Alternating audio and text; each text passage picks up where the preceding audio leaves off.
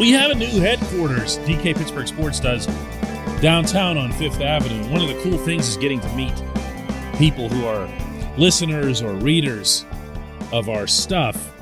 And I'm here to tell you that if this was an episode of Family Feud and I had to produce the number one answer, the most common thing that gets asked by anybody is, how do the quarterbacks look? We're actually going to attempt to answer this question right here today, me and you. Good morning. Good Tuesday morning. I'm Dan Kovacevic of DK Pittsburgh Sports. This is Daily Shot of Steelers. It comes your way bright and early every weekday if you're into hockey and or baseball. I also offer daily shots of Penguins and Pirates where you found this. The Steelers open mini camp today. Mini camp is like OTAs, except you gotta be there. Mini camp is like OTAs, except that if you're not there, it actually does matter. Minicamp is like OTAs. Well, it actually is like OTAs in pretty much every way, including the way that says it's pretty much impossible to tell you how someone looks at almost any position. The one that I always leave in there is wide receiver, because there's a lot of balls that are thrown deep, that are 50-50 balls, that are combat catch balls, that are double coverage balls. You get the idea. Wide receivers can show their stuff. To an extent, quarterbacks can as well, but it's not really quite the same because quarterbacks aren't under pressure. Quarterbacks aren't getting thrown off by disguised defenses or blitzes or anything like that. Everybody just lines up where they're supposed to line up, and they execute plays that they're supposed to execute. There's some back and forth, there's some talking, there's some teasing that goes on, but it's about executing plays that everyone on the field knows from both sides. So when someone asks me, which of the quarterbacks looks good, I'll give the standard answer that they all look pretty much the same, because they're all doing pretty much the same thing, and doing it without much originality, not much spontaneity, to say the least, because here again, it's about executing existing plays. Now, here's where it gets fun, because I can't do this. You certainly can't do it. You're not even seeing these things. You know who can? Mike Sullivan can. He's the quarterback's coach. And he offered this assessment of each of Mitch Trubisky, Mason Rudolph, and Kenny Pickett in an interview with Steelers.com's Missy Matthews. And I found some of this to be pretty telling. Listen carefully. Yeah, I think the thing with Mitch is he's really shown an ability to his play action pass game. I mean, he's got very rhythmic footwork. He gets the ball out fast. And we want to be able to be a team that is balanced and could run the ball, but also be able, if you're going to do that, you have to have the play action pass off of that. So that stood out amongst other things. As far as Mason, he's really done a nice job in terms of picking up the quickness of his release. That's mechanical, but it's also processing. And so those are things that, even the other coaches are noticing how much quicker the ball comes out. With Kenny, I think, his mobility, even though certainly we're not showcasing a lot of that out here, but he has great accuracy on the move, which some guys get a little bit off balance and it's hard to complete those passes. Now, I got to ask you, were you listening to that just for the football content, or were you listening additionally for intonation and other possible hints? I listened to it 3 times, so I did one of each. This portion of Daily Shot of Steelers is brought to you by Point Park University. Choose from nearly 100 career-focused programs leading to bachelor's, master's, and doctoral degrees. Choose when and how you'd prefer to do that studying, whether it's at Point Park's gorgeous downtown Pittsburgh campus, whether it's online, maybe a flexible hybrid format would work best for you. Find out more about all of this at pointpark.edu. You want my completely unsought translation of Sullivan's assessments there? I'm going to go in the reverse. Kenny Pickett, he said he can scramble, he can move around a little bit. That obviously doesn't do much for him at OTAs, so we can't really say much of it. I can add myself that I've seen Pickett, in fact, roll to his left and throw against his body very effectively. Very, very effectively, actually. But I got the impression from Sullivan's quote there that, this is nice, but it doesn't really mean anything. Rudolph, according to Sullivan, to hear him there, was, benefiting from knowing the system and being able to execute things, and we'll see how it goes. This is how you speak of your backup, meaning your number 2. You say nice things, and you acknowledge that he does, in fact, know the system. Way to go, backup. Okay, Trubisky, he mentions play action, and he gets specific. Did you notice that? He says Mitch has a certain way that he handles himself in those situations. It's going to be very important for us to run the football and to have this quick little bit of deception that he's really good at. And he mentioned a couple other good things about Mitch, but he singled out a thing, an actual thing, a trait that'll help the Steelers and their offense. He's thinking into the future, meaning the very near future, about what his quarterback is going to be able to bring to that offense.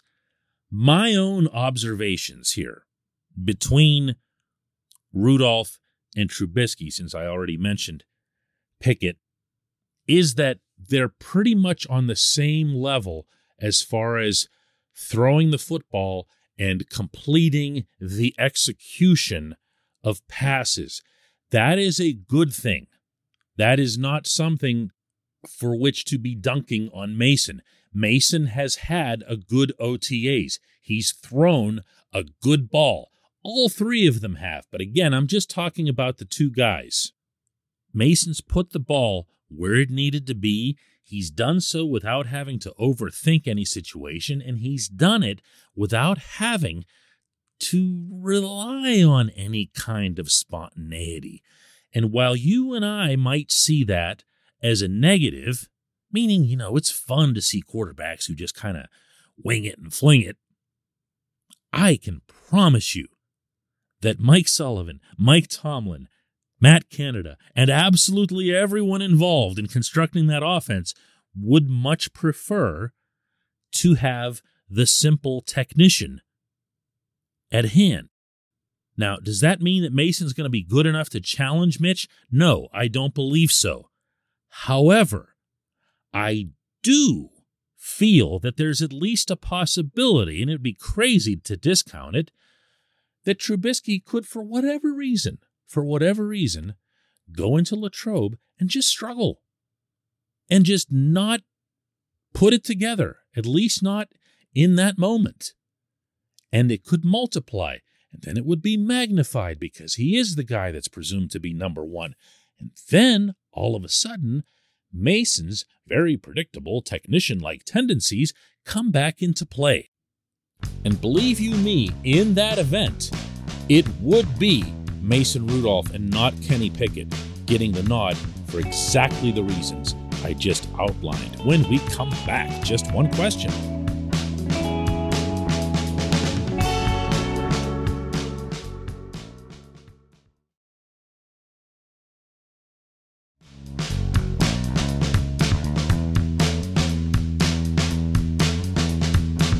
This portion of Daily Shot of Steelers is brought to you by our friends at Mike's Beer Bar.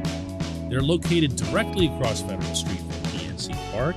They are the one, the only, the premier destination in Pittsburgh for craft beer. More than 500 craft beers available, more than 350 of those local, and more than 80 of those on tap. Mike's can't be topped. Not for beer, not for the awesome kitchen and menu that's available, and not for all the special events that are going on there.